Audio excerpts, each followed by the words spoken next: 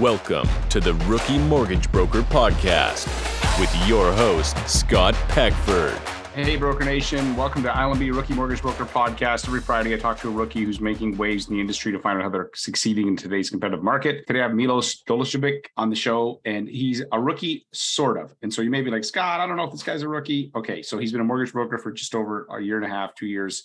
And previously, he worked at a bank for 14 years and decided after 14 and a half years of working at the bank and having a successful banking career to make the jump into being a mortgage broker. We talk about some of the myths of what he had thought being a mortgage broker was, the thought process he went through when he decided to make the jump, and what's been the upside. You know, what's that look like for him in terms of business production and what kind of advice he'd give himself. I know that there are people out there that are technically rookies as mortgage brokers, but they come from banking, and I thought this would be a fun conversation to have and just to get an insight from somebody who took the leap from being a bank specialist and then jumping into being a mortgage broker. One of the things we talked about before we turned the recorder, actually, which was kind of interesting, is that so his volume is actually lower than when he was a bank. He said he did like 70 million at the bank and I think 46 as a mortgage broker, but between the higher commission and tax benefits. So when you're a mortgage broker, you can actually be self-employed. When you work at a bank, you're an employee. He says he's about 150K net ahead per year. So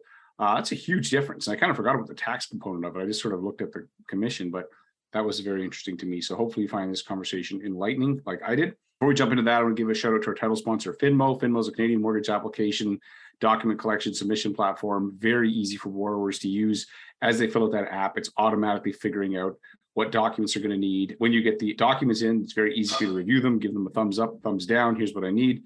When you go to figure out what to do with that file, then you can go into Lender Spotlight. It'll show you all the rates and guidelines. And when you finally get ready to hit submit, it actually goes, hey, you're going to send it to this lender. Don't forget these policies, as well as it takes all the key information from the application, puts them in the lender notes. Many of you don't realize, but every lender has, if you actually sat in their office and looked over their shoulder, you'd be like, wow, that's what you get? Like from what I send to you and what you see, this makes it much easier for your underwriters and they'll give you yeses faster. So if you're interested in finding out how they can help you, we use them with all the rookies at our brokerage, and it's a very easy platform to pick up. Check them out at lendesk.com/Finmo to get a free demo and check out this conversation I have with Milos. Hey, Milos, welcome to the show. Hey, sir, how you doing? I'm fantastic, man. So, hey, tell me a little bit about yourself and how you got into the mortgage business.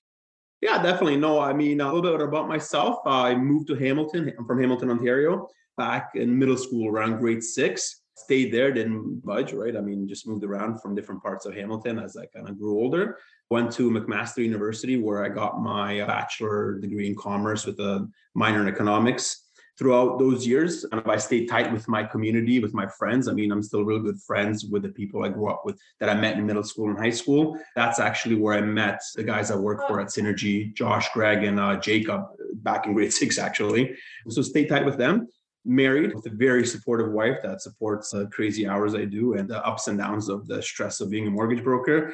And I'm blessed with 3 boys, age 7, 4, and 1. Been in banking before joining the mortgage broker world for about 15 years. All different types of roles throughout one of the big 5 banks, so from being a teller right to managing, right? And this is my 2nd year as being a full-time mortgage broker.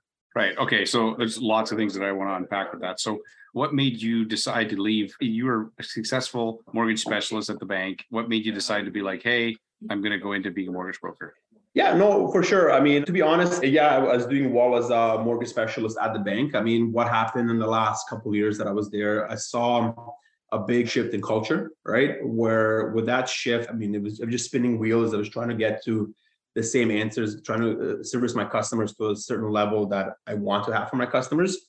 And I couldn't do it anymore, right? I mean, it was out of my hands. Whatever was happening in the background, it was just causing more stress than my reputation was being kind of, I don't want to say tarnished, but kind of a little bit, right? So I always had the itch to kind of be more entrepreneurial, where I know Josh and Greg growing up, I used to chat on a regular basis where, okay, I took a risk before when I did this. I mean, what's the worst thing that can happen? Let's take a risk and see where this goes, right?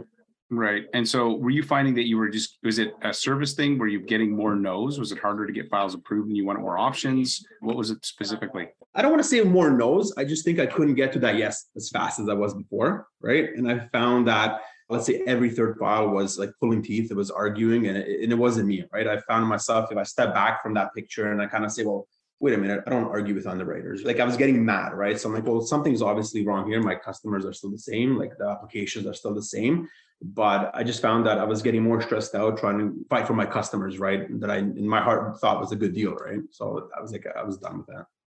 Right. So, okay, when you decided that, okay, I'm going to make this shift, what's been the biggest like learning curve that you found moving from being, working at one lender, which we shall not name, although you could figure it out by LinkedIn, and they have a comfortable chair that might be a green in color. But anyways, we won't go there. Because hey, we work with these guys. So, but what was the biggest learning curve that you found from being there to what you're doing now?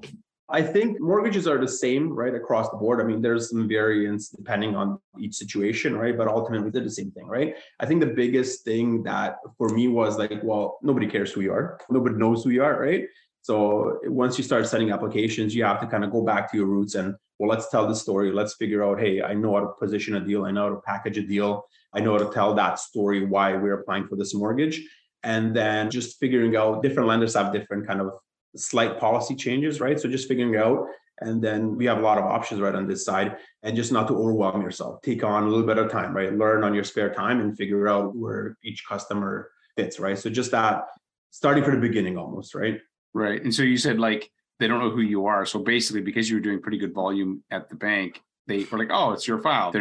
Whereas now they're brand new. They're like, I don't know who you are. You may not know how to spell mortgage. So why am I going to, why should I look? So then you have to go back to your basics, basically go back to basics. Exactly. Make sure that when you show them that you know what you're doing, then they're going to trust you more. And then, have you found that since you started 2 years ago? 100%. Yeah, I think so. So I started March last year. So I'm just about maybe a year and a half into the full-time mortgage brokering role. I think I've set that rapport up with the lenders that have the BDMs that are still there constant, right? I've realized that these things get changed a lot, right? And the underwriters, I think they give me the bit benefit of doubt when I get that phone call. They're more open, talk to me, right? They're not beating around the bush.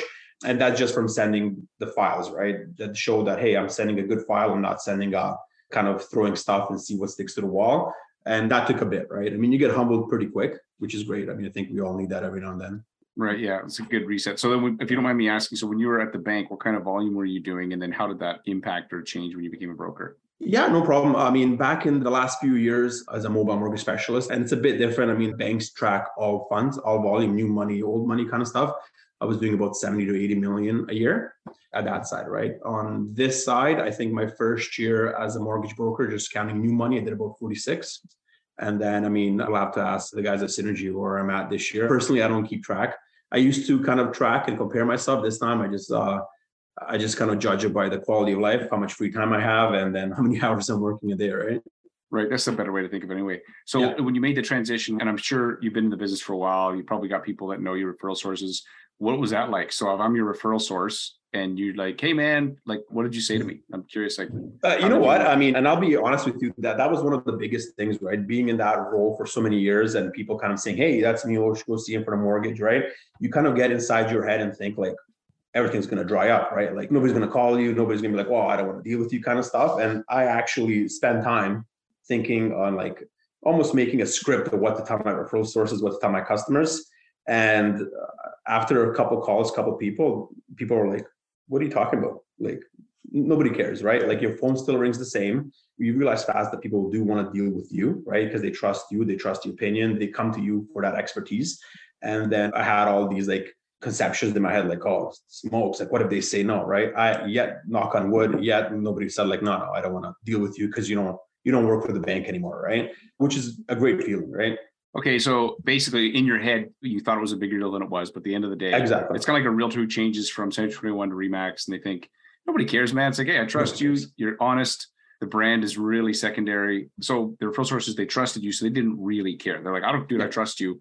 But if somebody asked you, why did you make the change? What would be your short answer to that? So you're there for like 15 years. Like, why would you do this now? Like, what was your answer to that? And I stuck with honesty. I said, listen, I still have access to that lender. I mean, if that's the best fit, I have no issues with that lender. I think they're great.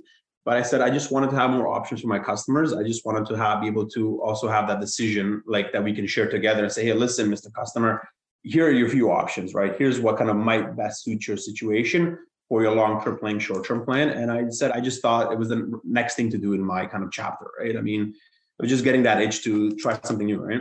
Right. Okay. That makes sense. And honesty is always the best policy. What surprised you most about the mortgage broker side? Because my wife used to work at the bank. And so what did people tell you when you were at the bank that when you came out, you were always like, wait a second, that's not what the case is. What are some of the kind of myths that people may think? People, I mean, I agree. No, I know exactly what you're asking. People have that misconception that like brokers are sleazy salesmen, right? Like they're trying to figure out, make the best buck off you, right? Last few years, not so much, but before that, people were like, well, you don't want to deal with a broker, right? Charging lender fees, broker fees, like more expensive, that kind of stuff. Came into it. I mean, like I said, nothing really changed. I mean, I would get to this day, people call me, so what's your fee? And I was like, I don't have a fee, right? Like you're dealing with TD, we're dealing with Scotia, I don't have a fee, right? So I think some people still think that brokers charge that fee. A lot of the times, I mean, I stick to the business that I know and grow up with. I mean, so a lot of my stuff is A deals and B deals. So there's no fees added on top of that on my end, really. Right. What is a file type? Because this show is really for rookies. You're rookies, sort of, but you're not really. Yes. I wouldn't call you a rookie. I'm like, I don't know. I'm not a true rookie, or I'm just kind of squeezing you into this rookie show, even though I don't really think you're a rookie. No, I get it. But other rookies be like, Scott, that's not right. But no, I what is something in terms of a file type, and specific is helpful just because for the listeners that you could do now that you couldn't do?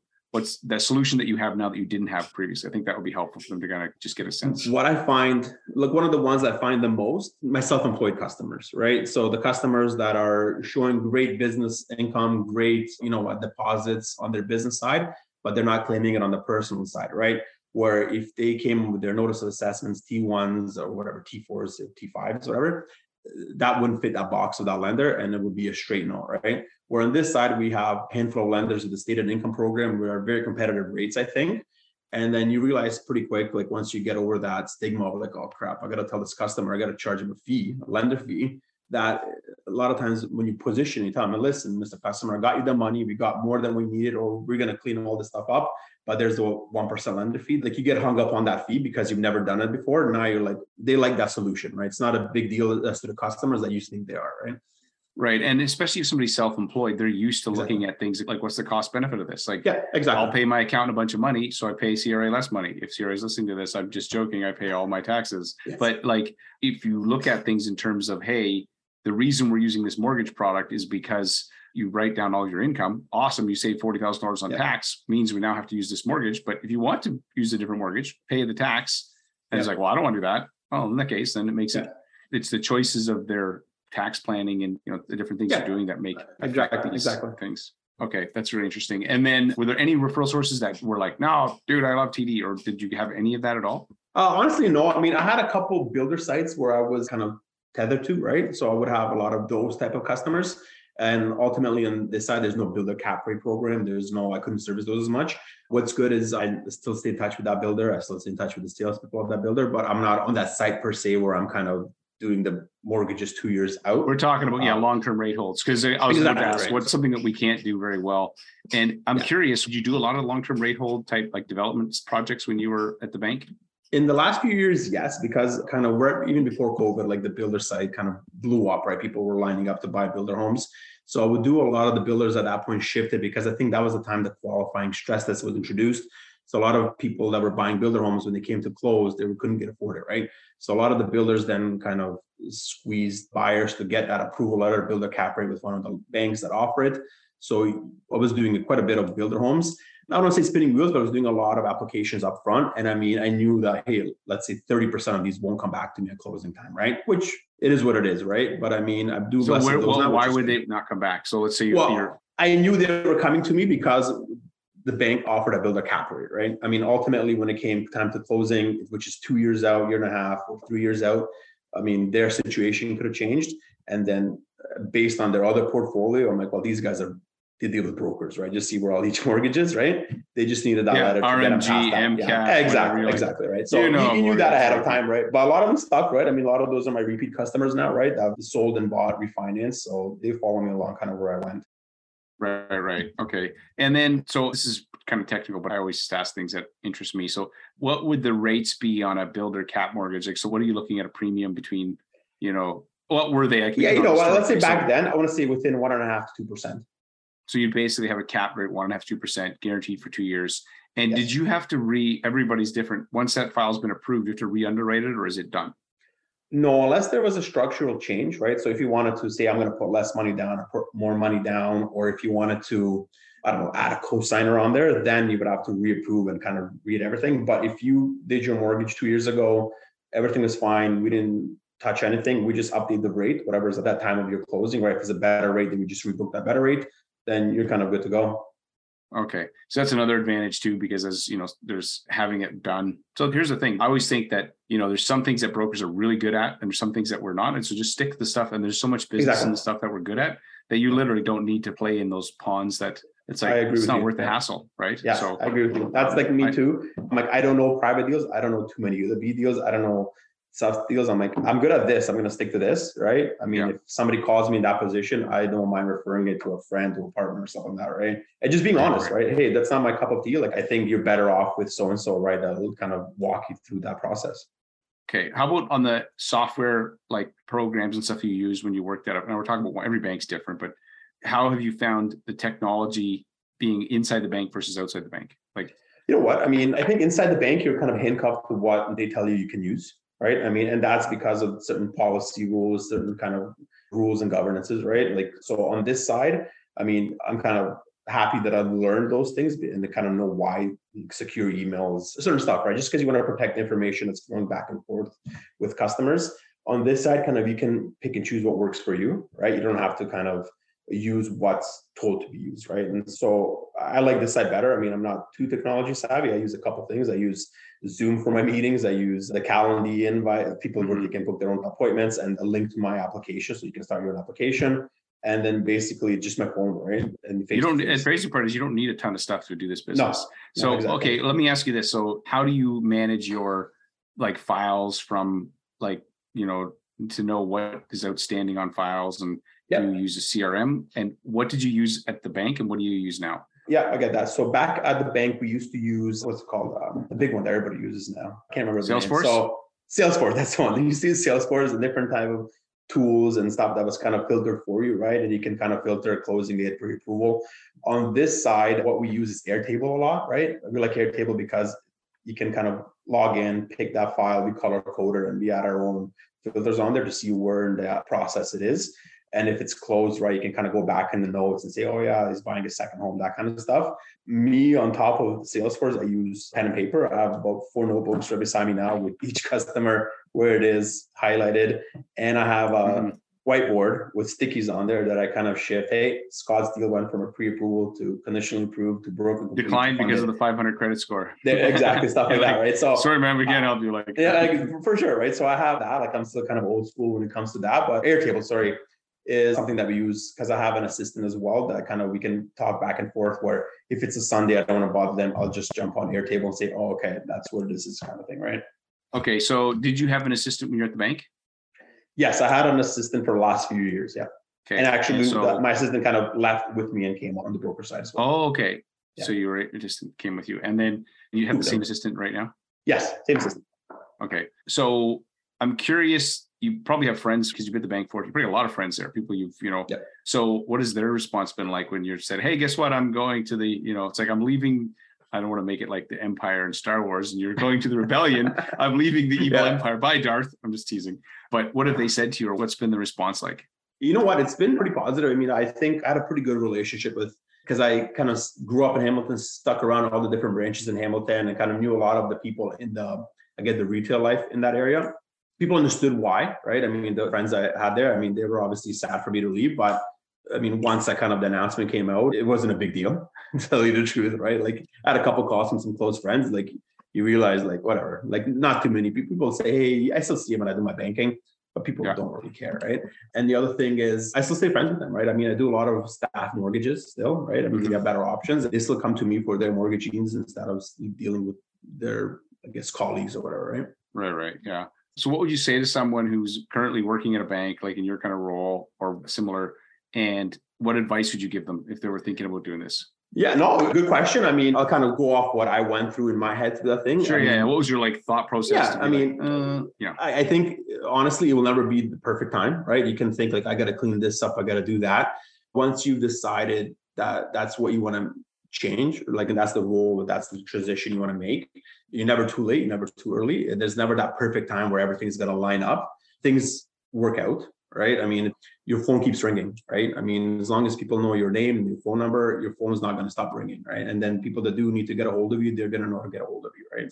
In your head, it might be daunting, right? Like a big change, and you think that brand behind you is what's needed, but in reality, it's people that want to deal with you, really, right? Right. Back to the real estate example. They don't care what brokerage which company exactly. you're with. They're just like, if I trust the person, dude, you could be with whatever. It's just because ultimately this is a high trust transaction. There's Exactly. And it's complex. So, you'd need good advice on it. And then, so kind of last couple of questions. So where's the source of your business been in this first year? And that's my first question. Honestly, it's repeat customers, right? People that text me that have my number. I save every customer's number in my phone just so I know who it is, right? And then conversations kind of saved with technology now, right? So you can always scroll up and see what you guys talked about last. So it's repeat customers that, especially in the last couple of years, wanted to get into the investment side, wanted to refinance. So that's who's reaching out.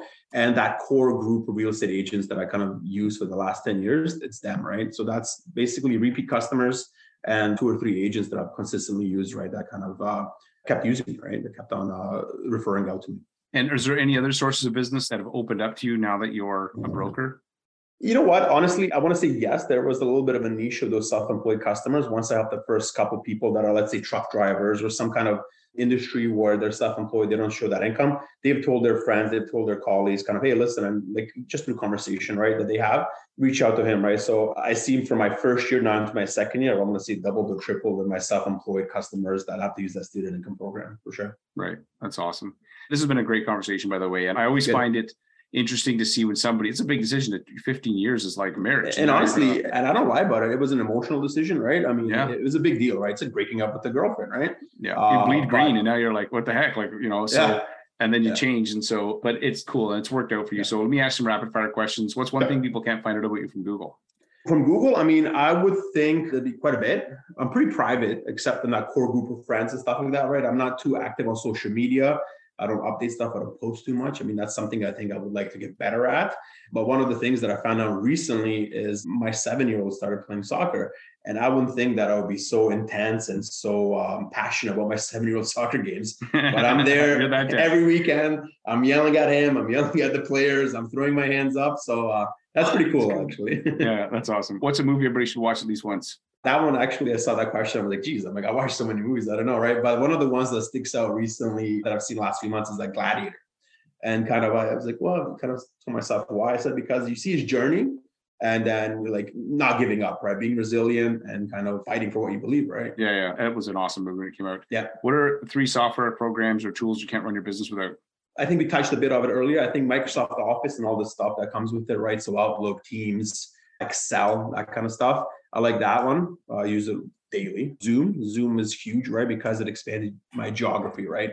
Where I can meet with customers from literally, there's no borders really at that point. Yeah. And the third one, which I just started kind of using more often, just to kind of help with my time and just to help speed stuff up, is the Calendly link where people can book their own kind of conversation or meeting with me online. Yeah. And the link to the application, right? Where, hey, Scott, I can't start your application until Friday, but if you want, you can start inputting your stuff. Here's the link here, right? One of the things I did is I found somebody had this and I thought it was great, which was I have my own URL, which points to my Zoom room. So meetwithscott.ca points to my Zoom room. So you could have like meet with Milos and then .ca or .com. And then you could use that. And if somebody's like, hey, where does a Zoom room? You just send them that instead of like some weird looking Zoom. Yeah, no, that's right. Yeah, instead of that, like you have to physically go in and book it and come. Yeah, and I can find it anywhere. So even when I try to get to the room, I just type it in the URL and it opens it for me. So I don't have to go find the link. It's good. What's the best advice you received as a new mortgage broker? I think, and this kind of goes back to before as well, when I was a mortgage specialist as well, is just do the right thing for the customer, even if sometimes it doesn't mean you're going to get that sale or get that commission. I think the customers in general, they come to us for advice because they trust us. If you're giving them your honest opinion, your honest advice, I think that business is going to come back tenfold, right? Where they're going to come back to you eventually when they do need to purchase or refinance. or they're going to refer their friends and family just based on that initial conversation they have with you. And you're not trying to benefit out of this transaction, right? And I think it builds on your character and it just gives you a good reputation, right? Which I think is important. It kind of sticks with you. Yeah. Right? If you say no to people, you actually build more trust than saying yes. So most people think it's the opposite because you're like, what a second, you're telling me no? And it's like, no, because that's not what I would do. Like that was one of my bigger things early on is telling people no faster, right? I found I was spinning wheels, trying to figure stuff out, avoiding that conversation, right, with people. And ultimately, I knew it was going to be a no anyways. But I think one of the things I've gotten much better on is having that conversation, the client conversation, and figuring out, well, how can we fix it, right? What's our solution here? Right. So where do people find you online? Online, probably on the Synergy website, right? One of the About Us things, LinkedIn. I want to say that's about it, right? I mean, usually it's, I don't have a Facebook page yet. You have a TikTok channel where you're like dancing? No, I'm not dancing on TikTok. I don't, not yet. I mean, maybe down the road. Disco music going or the techno? That's pending. Yeah, pending. Okay, man. Awesome to meet you, man. Say hi to Josh and Jacob. I will, sir. Congrats on your success. Thank you, sir. Yeah, pleasure talking to you. All right. Thanks again for having to listen to this episode that I have with Milos. I really enjoyed that conversation. You know, one of the things I've thought about for a long time is that there's a growing number of people that are bankers that are thinking about making a change to the mortgage industry. And so if you want to go check out welovebankers.ca, we've got some resources there that you can check out for helping you, you know, make a good decision in terms of transitioning from banking to brokering. Check that out. Also, if you're trying to figure out, hey, I want to listen to more episodes that you talk to bankers, if you go to I Love Mortgage Brokering, set up a free Power Search account so you can actually keyword search all of our episodes and then type in banker, you'll be able to jump to every episode where somebody says that word, or bank specialist, and you'll be able to find all the episodes where we talk to these folks and pull out all kinds of pure gold. Go check that out. Thanks again for listening to this episode. Thank you to Finmo for making these shows possible, and I'll see you in the next episode. This is an I Love Mortgage Brokering production.